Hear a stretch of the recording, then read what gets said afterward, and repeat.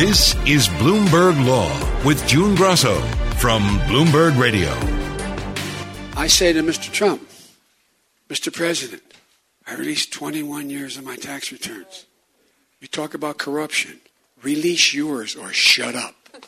Period. Just release yours. You probably remember how Joe Biden prodded former President Donald Trump to release his taxes during the campaign. So it may surprise you that, as president, Biden is now protecting Trump's tax returns. 4 months into Biden's term, and the Justice Department is still fighting to keep secret documents related to Trump. These include an internal memo to former Attorney General William Barr justifying the decision not to charge Trump in the Mueller probe, grand jury material in the Russia investigation, and yes, Trump's tax returns. The Justice Department is following the lead of prior administrations in protecting the power of the executive branch through that legal doctrine known as executive privilege. Joining me is Harold Krent, a professor at the Chicago-Kent College of Law. How so executive privilege is a court-made doctrine. Tell us how it came about. There's no mention of executive privilege in the Constitution. Nonetheless, presidents from George Washington on have felt the need to keep some information confidential, not to share it with Congress or the courts or interested individuals, because you can't run a government unless you can have some kind of secrecy, some kind of promise of confidentiality to encourage candid discussions. So then there are no bright lines as far as what should be protected by executive privilege and what should not be? There are no bright lines, and courts at times have intervened and made decisions, such as in the recent Trump tax case, to try to reconcile the rights of those interested. But most questions about confidentiality of communications are resolved outside of courts, and the presidents decide what to release, and Congress decides if it wants to make a stink and try to take some kind of action to encourage or to incentivize the president to disclose more information. So these battles are hard. They've been in and out of court for centuries, and we don't know exactly where the lines are to be drawn. Was the Nixon case the first big executive privilege case, or were there cases before that? The Nixon tapes case was the biggest case. It's a bellwether because there the court clearly recognized the existence of a communications privilege within Article 2 of the Constitution, but held that at least with respect to claims arising out of specific criminal cases, that the interest in trying to get information in the executive's hands was so important to the administration of justice that it outweighed the separation of powers concern expressed by the president. So now I think a lot of people assume that when Joe Biden became president, that all the documents that the Democrats were looking for from the Trump presidency would be turned over, but not so. Let's start with the 2019 memo prepared by the Office of Legal Counsel. Where does that stand? So on the one hand, the 2019 Office of Legal Counsel memorandum should be an easy case because the Office of Legal Counsel is to give advice in the Department of Justice, so give advice to executive branch agencies as well as to the president on all sorts of legal issues that arise and confront the administration. But the problem here is that the memo was, first of all, relied upon by Attorney General Barr in deciding and announcing why he would not prosecute President Trump. But it turns out, according to Judge Amy Jackson, that this OLC memorandum is really part of the public relations effort of the government. So it wasn't advice, so it wouldn't be covered by deliberative process privilege the way it ordinarily would be because it was part of the Barr orchestration of trying to distance the administration from the Mueller investigation. So what would have ordinarily been covered by deliberative process privilege as advice in this case seems to be something else, seems to be result-oriented, and therefore the question is, why is the administration not willing to release it other than the fact that it might embarrass the Justice Department? It seems like a memorandum by the Office of Legal Counsel. Shouldn't that be something that everyone can read to know where the department stands? Administrations consistently have held that it's up to the Office of Legal Counsel whether to disclose these memoranda. Indeed, there's ongoing litigation under the Freedom of Information Act in many other contexts right now about whether or not the Office of Legal Counsel has to disclose the advice it gives to various agencies. And the executive branch has taken the consistent position that most everything that the Office of Legal Counsel does is advice. It's not binding. Therefore, it falls within the deliberative process privilege. And they have steadfastly decided not to reveal certain amounts of OLC documents, of course, including the one about the Mueller investigation itself. But I think the real issue here is not whether it ordinarily would be part of the deliberative process privilege, but was this really a traditional OLC memorandum, or is this something that was hatched up by Attorney General Barr in order to paper over the very damning information in the Mueller report? And so now the Justice Department is appealing Judge Jackson's decision to the D.C. Circuit Court of Appeals. How important is this case in context? I think this may well make law, and the real question is, what is the motivation of the Biden administration? And Merrick Garland, are they trying to preserve the tarnished image of the Department of Justice, or is there advice in this memorandum that would routinely be protected by the deliberative process privilege? Let's turn to Trump's taxes. During the campaign, Biden kept pressing Trump to release his taxes. And every president since Richard Nixon has voluntarily released his taxes. And yet the Biden administration is fighting to keep from giving Trump's taxes to the House. That sort of defies logic in my mind. I must confess, I agree with you on that one. I don't understand how Trump's taxes are subject to any kind of recognized privilege. Obviously, there's privacy issues involved with all of our taxes, but Congress can easily override that. And in fact, there's a statute which demands that anybody turn over their taxes is subject to a legitimate congressional inquiry. And so I think that it should have been a very straightforward issue about allowing Congress to look at those taxes because it is the basis upon which future legislation may arise. And of course, the Manhattan District Attorney already has Trump's tax returns for his investigation. Now, one issue that has been resolved after a 2-year battle, former White House counsel Don McGahn testified to the House Judiciary Committee behind closed doors on Friday. Was there sort of a standoff in court? There was no final resolution of the question about what to do with McGahn's testimony, but that led to finally a brokered agreement where McGahn will be able to testify about narrow issues before the House committee. I mean, it's a very complicated issue because, first of all, McGahn was a former White House official. He wasn't currently in the office when he was being subpoenaed, but clearly the information that the Congress was interested in getting had to do with his communications to the president about the Mueller investigation. So it became a centerpiece of a potential obstruction because he was so termed in the room when all these various actions by the president took place. So for him, clearly the presidential privilege would apply, but it could be overridden if it involved some kind of witness to criminal activity.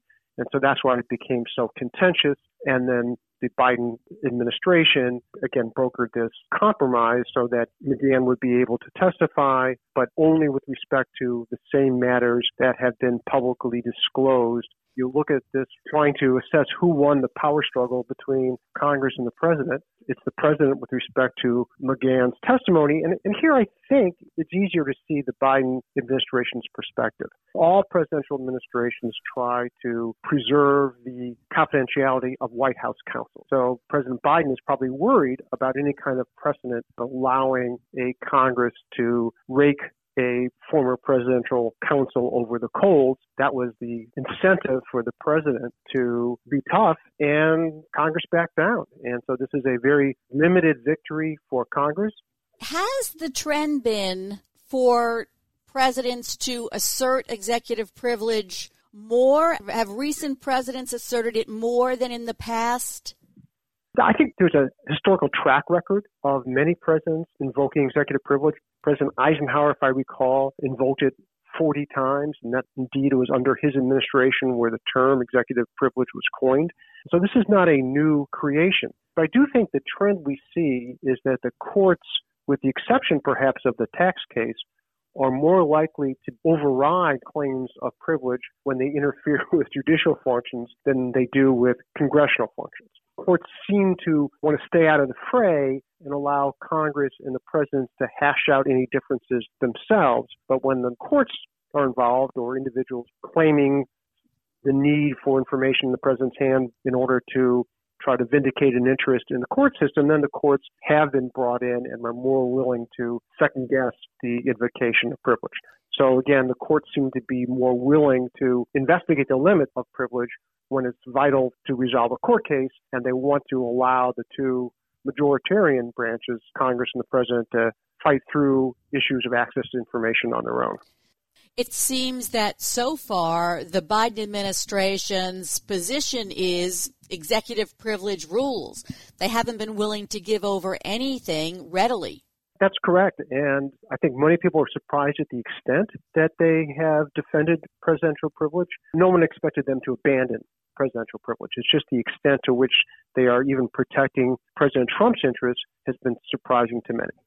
Thanks, Hal. That's Harold Krent of the Chicago-Kent College of Law. Johnson & Johnson will be writing a check for $2.1 billion plus interest to 20 women who claim its baby powder was tainted with cancer-causing asbestos. That's because the Supreme Court refused to take J&J's appeal from a St. Louis jury's 2018 verdict. Joining me is Erik Gordon, a professor of business at the University of Michigan. Erik, the court rejected J&J without comment. Why do you think they left in place this staggering verdict? We can only guess as to why the Supreme Court declined to take the appeal, because the Supreme Court never gives its reasons. It just decides. But the Supreme Court can only take appeals in very narrow circumstances. They can't take an appeal just because they disagree with the verdict. There has to be a narrow constitutional issue. The issues J&J raised were due process issues, and apparently the Supreme Court didn't think that the due process issues needed to be decided. So now, two of the justices didn't participate. We don't know why, but Samuel Alito does own stock in J&J, and Brett Kavanaugh's father lobbied J&J not to include a warning, apparently, on the baby powder. So could the fact that those two conservative justices didn't take part, could that have been part of the reason why they couldn't get 4 justices to take the case? That could be it, because it leaves only 7. So you go from needing 4 out of 9 to needing 4 out of 7 with 2 justices who might say, look, this is an important issue. This huge multi-billion-dollar punitive damage award against J&J, that's really an important due process question, where the more liberal justices might think, well, it's just this big company paying money. We're not so interested in it. It is a staggering amount, though. One of the interesting features is that each woman, no matter what she suffered, was awarded $25 million in compensatory damages, and then an equal share of about $1.6 billion in punitive damages. So it's a lot of money per plaintiff. The judge in this case said that he found J&J's conduct particularly reprehensible. Yet J&J has won some of these cases. It's almost surprising that there are juries that overlooked the conduct and apparently looked at the science that J&J was presenting, because juries are usually pretty sympathetic in these cases. I think it's a miracle when J&J wins in front of a jury, because when you say cancer and when you talk about women suffering with cancer, how do you get a juror to say, well, look, let's look at this. Let's look at the science. You have a big company with a lot of money. You have women who have suffered horribly. To get a juror to focus just on causation, what's the science of causation, as opposed to sort of the humanity of what's going on here, it's really hard. It's really, really hard to do. Well, how did the appellate court handle the due process issues that J&J raised? The appellate court, which was a state court, Missouri State Court, said, Well, look, all of these problems that J&J has brought up, the fact that 22 different plaintiffs were in the same courtroom at the same time, the fact that jurors decided 22 cases at once, the fact that the trial court took 5 hours to walk the jurors through the laws of a dozen different states as the jury instructions. The Missouri State Court of Appeals said, well, we are going to assume that the jury followed the trial court's instructions, and following those instructions, it came up with $25 million. Well, the Missouri Appeals Court made what seemed like a pretty big assumption that the jurors understood instructions from 12 different states after 5 hours. What we don't know is if the Supreme Court justices said, okay, well, all right, we agree that the jury instructions are sufficient to cure any of these problems. It could just be that the Supreme Court thought, well, this case isn't interesting enough for us to take, because the Supreme Court takes very few cases. They take about 3% of the cases that people pitch at them. J&J also argued that the punitive damages were so out of sync with the compensatory damages that it violated its due process rights. The compensatory damage award was $650 million, and the punitive damages were $1.6 billion. What has the Supreme Court said on the subject? So the Supreme Court has said it is a violation of due process to use the legal term, get angry and sock it to them, and come up with ridiculous punitive damages. Now, even the federal courts of appeal don't all agree with each other on just what they have to do based on the Supreme Court's decisions. There's a question about whether one of the main things the court said is actually the law or just dicta, a comment on the law. So some of the federal courts of appeal have said, well, 1-to-1. $1 of punitive damages for each $1 of compensatory damages is, more or less the limit. Interestingly, the federal court of appeals that covers Missouri follows that. If this case had been in federal court and this had gone to a federal court of appeals, those punitive damages probably would have been swatted down. But this is a state court case. And there are other federal courts of appeals who say, we don't have to follow that 1-to-1 thing exactly. We just have to look at the punitive damages and make sure they're not unreasonable. What J&J said was, look, Supreme Court, these punitive damages are ridiculous, and this is a good opportunity for you to resolve this disagreement amongst the federal courts of appeal. But the Supreme Court declined. J&J still faces about 26,000 similar cases, and its attorney argued that other plaintiffs could look at this case and use it as sort of a script for their cases. Is that a good argument? Well, it's something that the defense attorneys fear. They fear that the plaintiff's attorneys will say, wow, this is what worked with that jury, so we will use it with our jury. I think that the plaintiff's bar is pretty sophisticated. They do a lot of testing. They test their testimony in front of mock jurors. They hire psychologists. Yeah, this is a data point for the plaintiff's bar, but the plaintiff's bar in these high-stakes cases, they're really sophisticated. They'll come at you with tested testimony, very well-crafted testimony, with or without this case.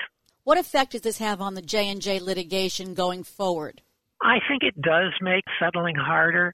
I think other courts will be less likely to allow that kind of punitive damages. I think other courts are going to be less likely to allow 22 different plaintiffs from 12 different states to sue at the same time. So I don't think J&J is going to be up against a deck that's sort of shuffled quite the same way as it was in Missouri. In future cases, do the punitive damages add up so that another jury can't give as much in punitive damages because they're cumulative to punish J&J? Every jury is free to assess punitive damages. You can't say, wait, we've already paid $1.6 billion in punitive damages. no more. It can be stacked, one on top of the other. And that's a real danger. The punitive damages can add up. Even if the punitive damages are limited to sort of the one for one, the dollar for dollar with compensatory damages idea. Even at 1-to-1, it doubles the compensatory damages. It basically says, all right, if you pay $1 million in compensatory damages, your total bill is going to be $2 million. So this is the end for J&J in this case. They have to pay up now. The next step in this case is to write a check. There is no more avenue for appeal. So they're going to write a check. It's going to be more than the $2.1 billion. They're going to pay a check with interest. It'll probably be more like $2.4, $2.5 billion. Not a good day for J&J. Thanks for being on the Bloomberg Law Show, Erik. That's Erik Gordon of the University of Michigan. Supreme Court Justice Neil Gorsuch rejected a request from two churches to block a Colorado law that lets the state issue emergency orders. Joining me is Bloomberg News Supreme Court reporter Greg Stohr. What were the two churches complaining about? What did they want from the Supreme Court? Originally, the two churches were complaining about COVID restrictions and capacity limits and distancing requirements that Colorado was imposing on them. But by the time the case got to the Supreme Court, all those restrictions were gone. And so what they were asking the court to do was to block the disaster emergency law that Colorado was using to impose these restrictions. And that law also applies to things like, earthquakes and wildfires. So it was a very broad request that these churches were making. Justice Neil Gorsuch handles emergencies from Colorado. Explain how that works with the justices handling, a section of the country. Yeah, each justice has one or more circuits, parts of the country that they're responsible for. Justice Gorsuch has the 10th Circuit, which includes Colorado. And so any emergency requests from there first go to him. And he then has the option of acting on it himself or referring it to the full 9-member court. In this particular case, he just acted on his own, denied it. It's theoretically possible the churches could now go to a different justice and ask for the same thing they were asking Justice Gorsuch for. But if they didn't get Justice Gorsuch's vote, it's pretty clear that the court as a whole is not going to grant the request. So what does it indicate that he did not even refer it to the full court? Well, that sometimes can indicate that it wasn't a very serious request and it wasn't worth the bother of sending it to all the other justices. In this case, though, if you read the tea leaves, it's a little less clear because this request was originally filed on May the 3rd, and Justice Gorsuch gave the state of Colorado a fair amount of time to file its response, and then he took a while to issue a decision that didn't include any explanation.